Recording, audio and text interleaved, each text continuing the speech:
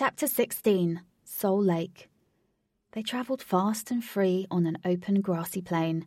To Lynx's disappointment, they passed many small gatherings of partying people. He whimpered. Ajax's pig Evie panted like a dog to keep pace with Blue. "Who would like to make a request?" the Singbox fairy said, rattling her box, which was tied to Blue's large collar. To speak to the fairy, Katy asked Blue to slow down. "What's your name?" she asked, leaning towards the box. 0001, she responded proudly. "That's a number. You must have a name." "No, all I've ever known is my box.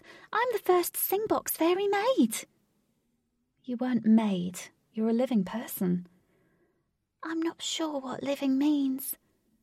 Jane whispered to Katy the history of Singbox fairies. She said the poor fairy families who could not pay enough time to the bureaucrats would ask their elder, old enough to work children to go and live with people who had more than enough time. Their talent for singing would often be employed. The fairies were only meant to work for a few seasons, but often they chose never to return. "Can we give you a name?" "I'd like to," asked Katy. The Singbox fairy pondered and said, "I'm proud to be the first in the line. 0001 is my name." The rest of the group was silent. The feeling amongst them all was pity. "How about Primer?" said Alec. "What does that mean?" said the Singbox fairy. "It means the first leading." "I like that." Katy said, "Primer, how about you choose the playlist? I want to hear your favourite songs." "I've never chosen before. Huey was obsessed with Wham." "Now you have the choice." "Well, sometimes when Huey had put Fedder in his stable at night, I would sing Backstreet Boys and take that quietly to myself." "You know them?" "Yeah, I love their songs." "My mum did too. She'd play their albums all the time with me in the car." They bounded and trotted on, and Primer played I Want It That Way by the Backstreet Boys and Back for Good by Take That. After several albums of the Backstreet Boys and Take That, everybody knew the words off by heart. All sung along with Primer apart from Wraith, who had wished they'd both never been formed. Jane and Primer sung together, and their voices paired perfectly.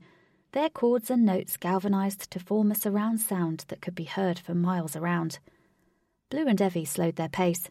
They had been riding all day, and both ferrying animals needed to recoup their energy. Wraith had decided that it was probably time to start looking for a place to sleep for the night. The sun was a third of the way from setting. The ground began to vibrate, and Wraith asked Primer to stop singing and Jane to fly higher to see what it was. Jane, from high up in the sky, shouted, "4 riders are making their way to us!" 4 riders mounted on horses caught up with the 2 tired animals. The horses were tall and muscular. Their riders were dressed all in black leather.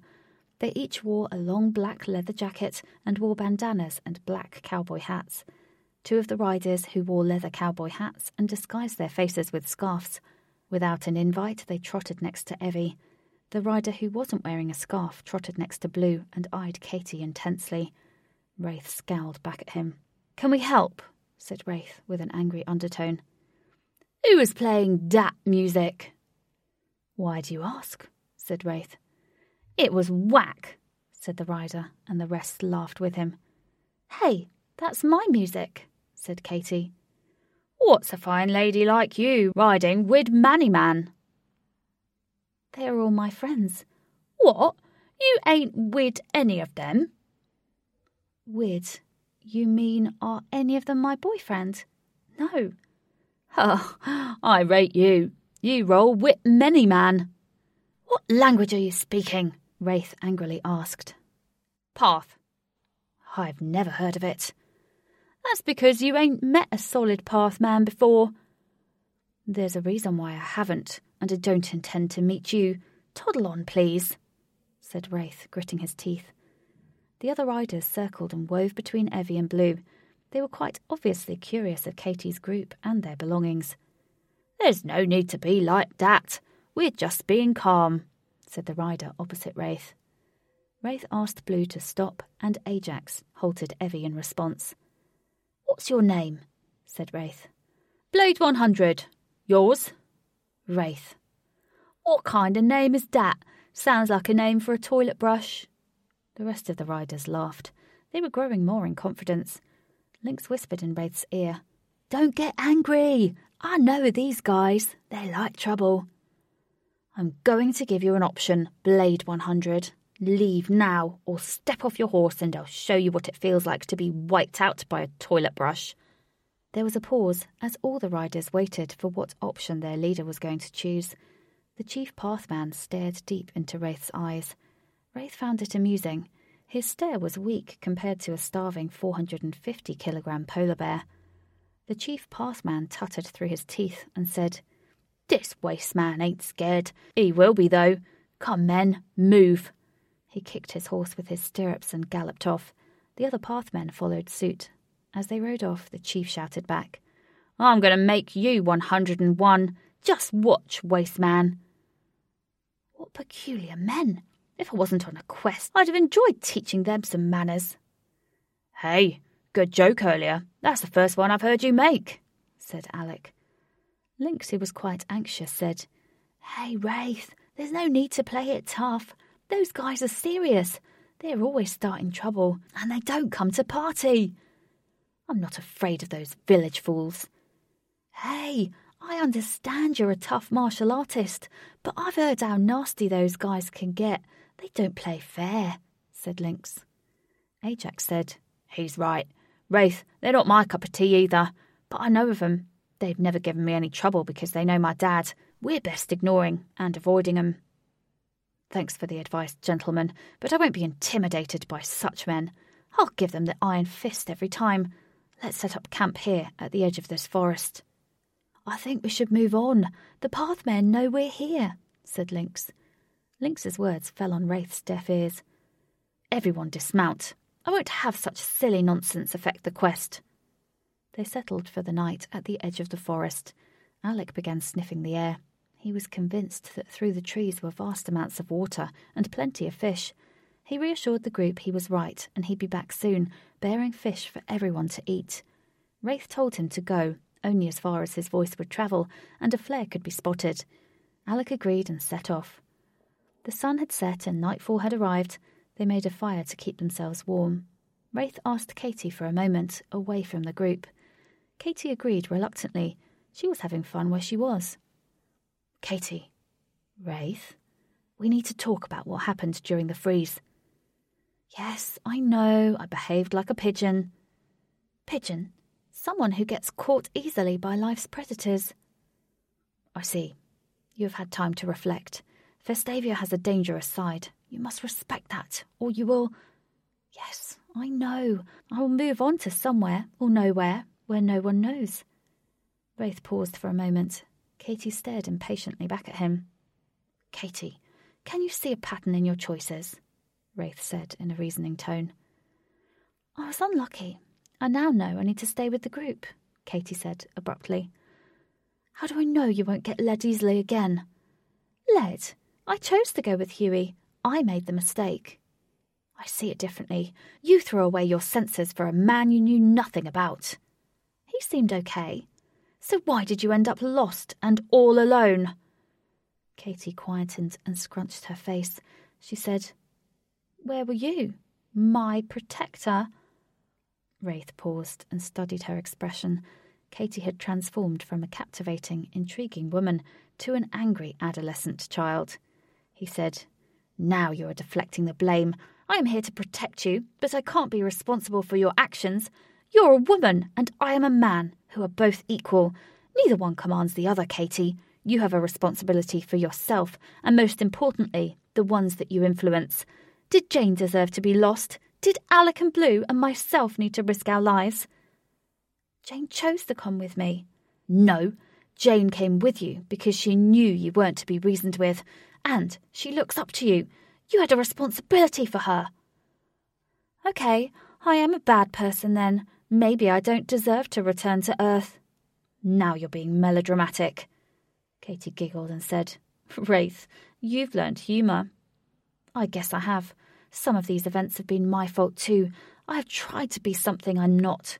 I believed I could keep you safe no matter what, but in reality, it's not possible. I can't keep up with you, Katie." Katie giggled once more. That's what my mum used to say when she'd take me to the park. I'd run from one group to another, making new friends whilst she ran after me. You seem very good at making friends. Not now. People don't like me anymore. That's not what I've seen. Because of you, our group has grown uncontrollably large. You like control, don't you, Wraith? Wraith stopped midway through sentence. She continued, You've never been analysed back, have you? No one has taken the time. Or been allowed to. Katie and Wraith's conversation came to a halt.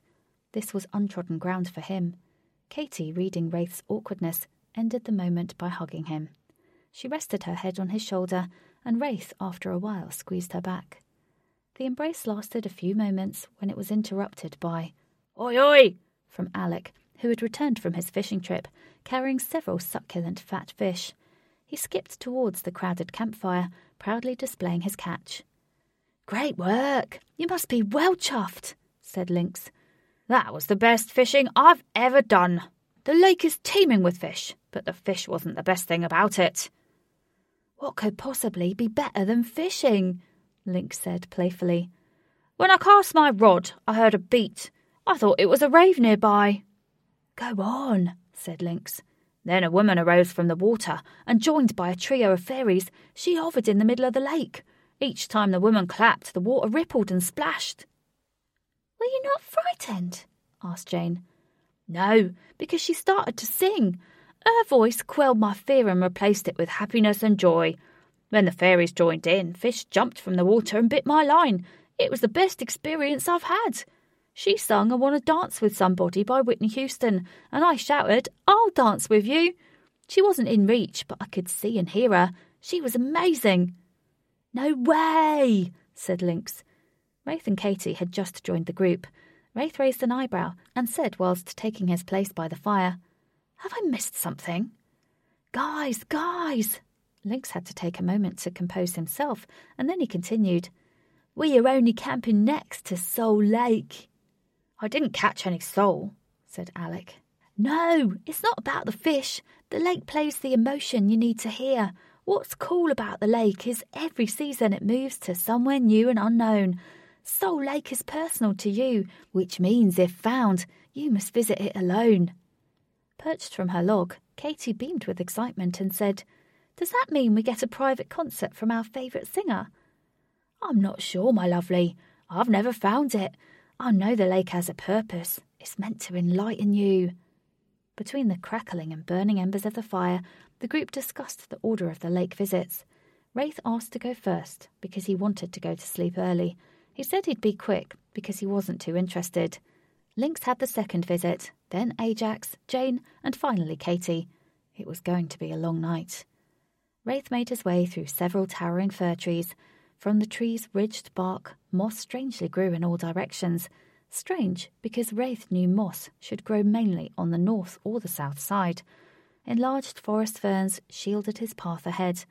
Alec had instructed him to walk straight, so with faith he did. He pulled apart a cluster of ferns to reveal a circular lake lit by the stars. Wraith was taken aback by its beauty. Vestavia was a beautiful place, but until now he had little time to appreciate it. Wraith could feel his brain slowing and unloading the weight of the quest from his mind. He was totally alone, and he liked it. The grass around the lake was ankle height, he thought. Walter must have forgotten and neglected this area. He rolled up his loose cotton trousers and sat at the edge, dangling his feet in the water. Wraith wasn't waiting for a performance. He was enjoying a moment of peace and self-reflection. This was his second trip to Vestavia, and he was tired from stress. He recounted his first visit. He and another woman from Earth had been on a similar quest. He failed because they never met the organizer, and she moved on to where he assumed wasn't Earth. The memory invoked feelings of sadness and frustration, which manifested into anger. He wasn't used to letting his mind roam free, and when it did, it would seek unfinished battles to fight. He gripped a fistful of grass and his veins pulsed from his forearms. He'd become cross at himself. His anger was subdued by a faint noise. He couldn't hear what the noise was, or where it was coming from, but it was growing in pitch. The sound of a violin transposed itself. Wraith became hyper-aware and sat upright. If he'd been a cat, his ears would be twitching. A large stage arose from the middle of the lake. Water drained from the drenched musicians that sat on wooden antique chairs fixed to a floating stage. 4 large trombones made a deep, loud drone, which blow-dried the wet musicians dry. Wraith was mesmerised. He'd never seen or heard such a thing. The conductor, who stood precariously on the middle of the floating stage, shouted, "We shall now play Violin Concerto No. 3, Third Rondeau, Allegro." The conductor, dressed in a full tuxedo, twiddled his baton and commenced the music. Wraith could feel his brain come alive. He felt a surge of energy race around his head. Feelings and emotions were summoned from rooms locked deep within his mind. The grass he had originally strangled was now free and being stroked by his calm hand. He sat calmly for many symphonies and lost track of the time. He had never spent time this way. His mind freely projected images from his past and layered them with emotion. Each time an image left his mind, he gained a new understanding and resolve. He moved memories away from the locked prison they came from and delivered them to a new room called experience. The concert tapered down in pitch and came to an end, with fireworks erupting from beneath the water and shooting into the sky. Wraith was not aware of how much time had passed, a unique experience to him. Classical music had organised his mind. As he returned to the campfire, Ajax shouted, "About time! You've been gone ages! Stop in the woods for a big number 2. In a passive state, Wraith quaintly smiled in response. Lynx's eyes were beaming. He was behaving like he really needed a wee and couldn't keep still. His legs took long, fast strides towards Wraith. When he reached him, he bent down, and Wraith saw his own reflection in Lynx's shades. "Tell me, bro, what happened? What's it like?" asked Lynx. "Lynx, my good friend, it played music which I've never heard. I feel changed for the better." "Yes, bruv, that's the lake. It works wonders. Right, my turn. I've got to love and leave you," said Lynx, as he ran at full speed, precariously moving his legs in all directions into the woods. "Lynx, do you want me to help guide you?" shouted Katie. "Nah, babe, I can feel my way. There's so much energy to follow." Wraith took his place at the campfire and looked at each of the group's faces. They were all, apart from Katie, eager to hear his experience. Jane fluttered high above the fire and landed on his shoulder. "So, Wraith, we're all dying to hear what happened," said Jane. "I don't want to spoil it for you. I feel the lake wants it to be personal. It has changed my perception on a few things."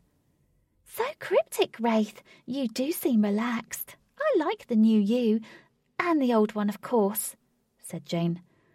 Ajax was talking very fast and said, "I just can't wait. I hope it plays the craziest drum and bass." And he started singing an improvised drum and bass rap. "Do you like it? Hold tight, lock it in, sung Ajax. "What on Vestavia is that?" said Jane. "It's drum and bass MCing. Well, it's a bit of UK garage too. I mix them." "I don't want to be rude, but could you save that for the lake?" said Jane politely. From just away from the fire where Blue slept could be heard, "One time, yeah, this is for my team. "Yes, Prima!" shouted Ajax, and both Prima and Ajax performed a special fusion of drum and bass and garage, whilst Jane sighed and laughed. Ajax asked Prima to come out of her box, but she still apprehensively refused. He unclipped her sing-box from Blue and placed the box onto a vertically standing log, so she was elevated to his level. "Prima, can you do the instrumentals and I'll do the MCing?" "Yes, I'd like to do that," Prima said whilst popping her head from the box. She could see the others sitting in a semicircle around the campfire, curiously staring at her. Jane flew and sat by her box and said, "Can I sing too?" "Yeah, let's get ready. You're going to be blown away by UK Garage. It's so old school it's underground now. Prima, please play Do You Really Like It by DJ Pied Piper and the Masters of Ceremonies." Ajax cupped one of his hands to sound like a microphone, and he sang into it in a deep voice. Jane sung the parts which Ajax didn't, and between the three of them, they recreated a popular UK garage track. Katie sat fixed to her log. She smiled and said, I've never heard such music. It must be way before my time. Ajax shook his head and said, You need to get in the know, Katie. And with both his hands, he marched on the spot and pointed to the sky. Ajax began to rap again, with a really deep voice. Katie giggled and laughed. Soon she was up dancing too. How do you dance to it? She asked. The boys march on the spot, and the girls, well, they pout and wiggle and ignore the fellas. Sounds interesting, she laughed, and she began to dance.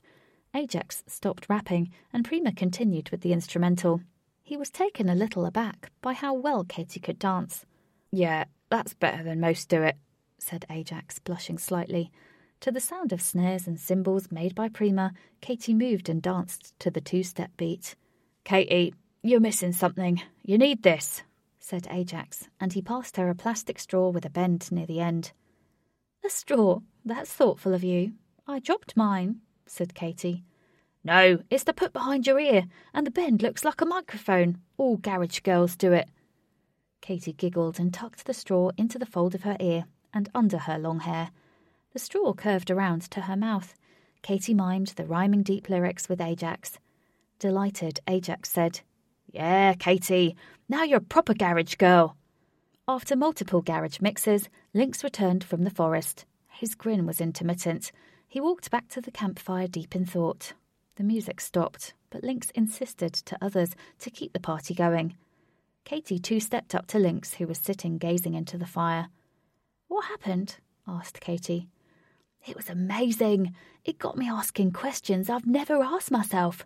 I sat by the lake and nothing happened. Then one bird made a strange and eerie noise. I recognised it to be a loon bird. It was kind of creepy. Then spouts of water sprayed high in the air. Huge whales emerged from the water and began singing their songs. It was beautiful. The whales' music merged with vocals from parrots, which repeated the same phrase, Settle when the adventure finds you. Do you know parrots can dance to a beat? Katie, who was intensely listening to Lynx's experience, giggled at the sudden question and said, I haven't really thought about it. Can't other animals dance? Not many can to a beat. All the ones I saw were terrible, apart from the parrots. Lynx sniggered. What did you learn? I haven't. I think the lake wants me to discover something. After the whales submerged and the parrots flew away, the loon bird swam back across the lake. Its song seemed to send the final message to me. I'm still yet to understand what that is. Katie looked at Ajax to signal for his turn to visit the lake.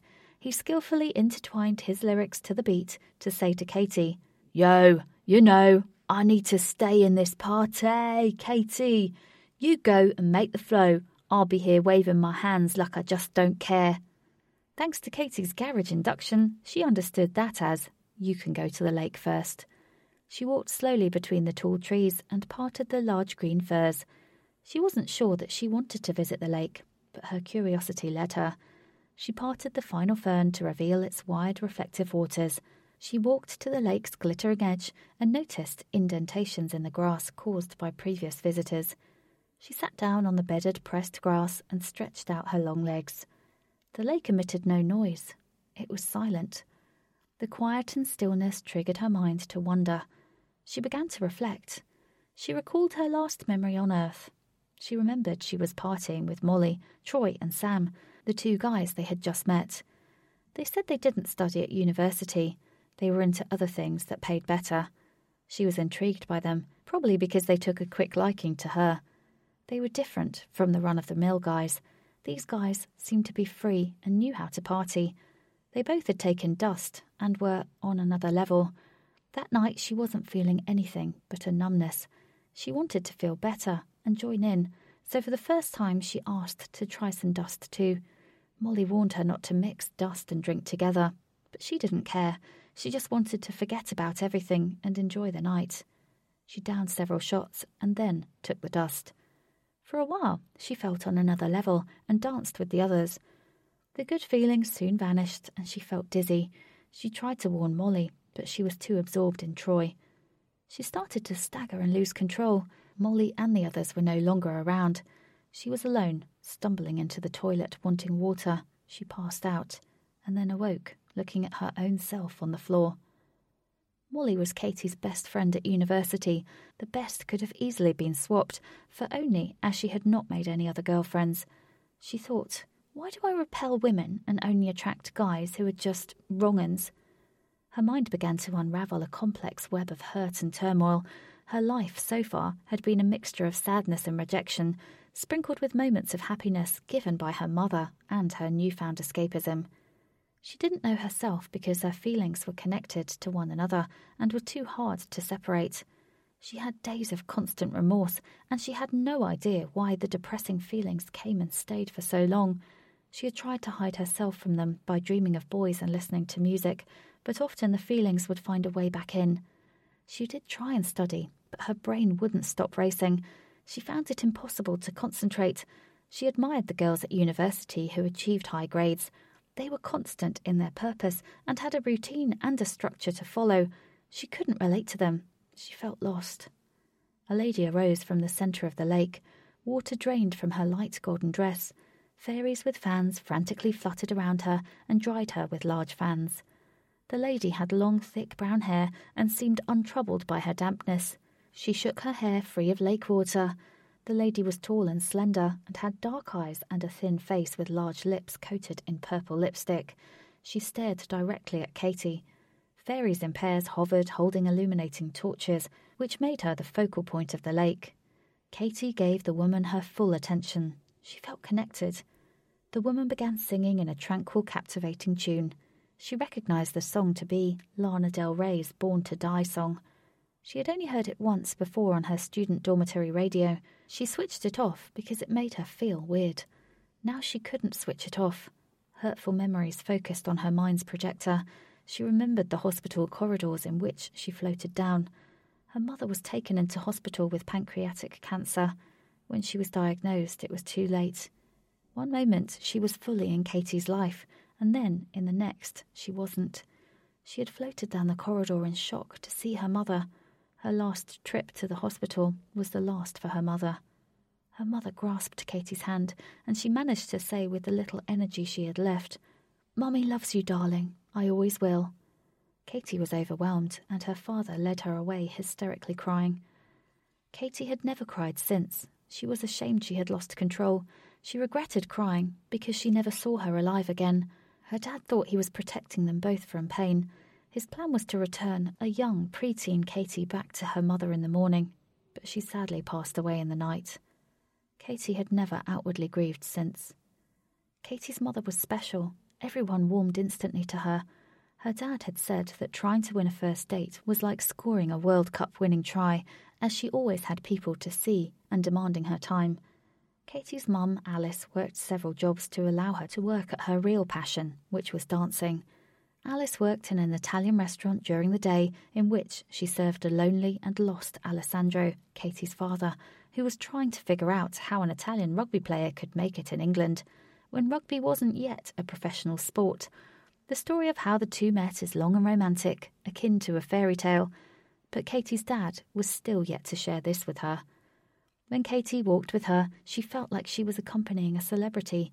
Often they would both stop, and Alice would converse with passers-by. It seemed like she knew everyone. After her mother had been running errands, dropping groceries off, and having cups of tea with elderly widows, she would take Katie for a treat, such as ice skating to feed the ducks, or even to scale a climbing wall in the park. She'd say, "My beautiful little tomboy," and Katie would say, "I am a girl who can do whatever boys can do." When her mother passed away, she lost a best friend and a mentor. Her deep emotional wounds had never healed, and she hid in her own shadow, because when her mother was alive, she felt warm and bright. These memories had never surfaced because she kept them locked away. Anything which may set them free she avoided. One tear rolled down her cheek and tickled her.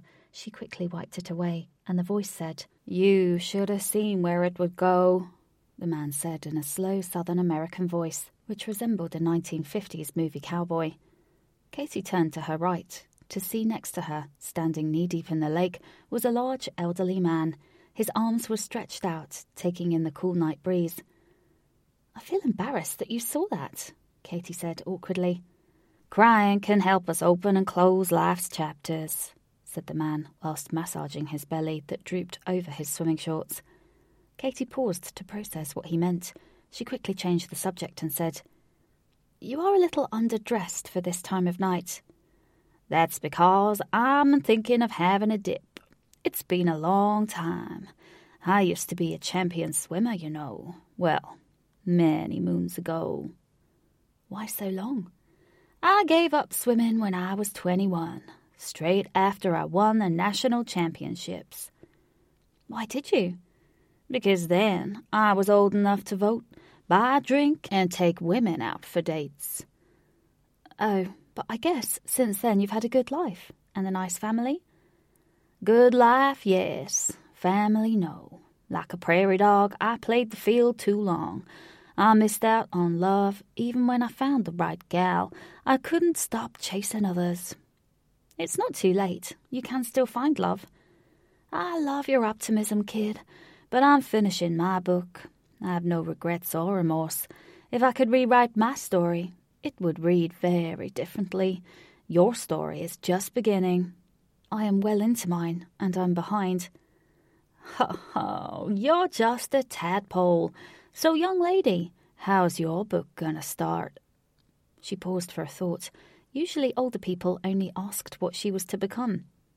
"I can't get started," she said, sadly. "Can't is not in the dictionary. How about you start using that wonderful optimism of yours?" "I can't make a start. I don't know where I'm going." "Ah, paralysis by analysis. That's meant to be a middle-aged disease.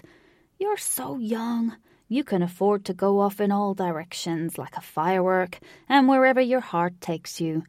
I guess you've never followed that good heart of yours." "I'm not a good-hearted person." "I've been fooled too many times to be kidded, kid. You're a good person, all right. You're just out of practice." "You seem to have faith in me. Why? You've never met me." "I know a good 'un when I see one." Katie couldn't remember the last time someone who wasn't her mother saying she was good. She asked, "If you could rewrite your book again, what would it say?" "I'd stop writing halfway through." "Why?" "Because that's when I met Cassidy Sue, my only true love. I'd stop, because she'd write the rest for us. She had a heart like yours." Katie was becoming overwhelmed. The man talked with wisdom and resolve, which made her confront her sadness. He gazed forward. Without looking, he appeared to know she was sad. He calmly said, "Honey, I know a tear for a loved one when I see it. People come and go. Sometimes they stay for chapters, and sometimes just for a sentence, but each leave a valuable message. I believe that our loved ones, past and present, never stop reading our book." Katie lowered her head and smiled. Another tear rolled down her cheek, and this time she let it go, and it rolled from her chin and into the starlit lake below. "Time to get wet. I'm going to serenade you, darling, with 2 songs, and I hope you take a message from each." He drew a deep breath and sucked in his large belly. Springing from his heavy legs, he dived into the lake. Ripples expanded all around his large, buoyant body. While breaststroking towards the stage, he sung, "Honey, your book is gonna be a swirl read." The man reached the platform floating in the lake. The lady was still standing patiently awaiting to sing once more. "Hey there, little lady. Mind if I take your place?" The lady nodded in agreement, and she dived without a splash into the lake and under its waters. The man took a while to heave himself up. "Oh, I'm obviously not a nipper anymore. Oh, I'm like a stranded seal pup," he said, whilst laying back flat on his back. Putting one knee up, and after many groans and moans, he stood to his feet. "I'm like an old dog who's lost his legs, but I'm here now." Katie watched intently from the lake's grassy edge. She was eager to hear what he was to sing. "Sam, my good man, your company is needed to be a pal, and bring a bottle of that fine Tennessee whiskey." A loud humming noise echoed all around the lake. Katie looked all around to see what it was. When she finally looked straight up, she saw a swarm of fairies struggling to carry a large grand piano. Balanced on top was a man dressed in a long-tailed tuxedo. "Mind the lady," he cried. The fairy swerved, struggling with its weight. We better hurry or we'll end up in the drink, he shrieked. The piano took a squiggle direction towards the stage and eventually landed. The man hopped off the top and greeted the other. It's good to see ya. What we playing today? 2 songs by Johnny Cash. The first will be Hurt.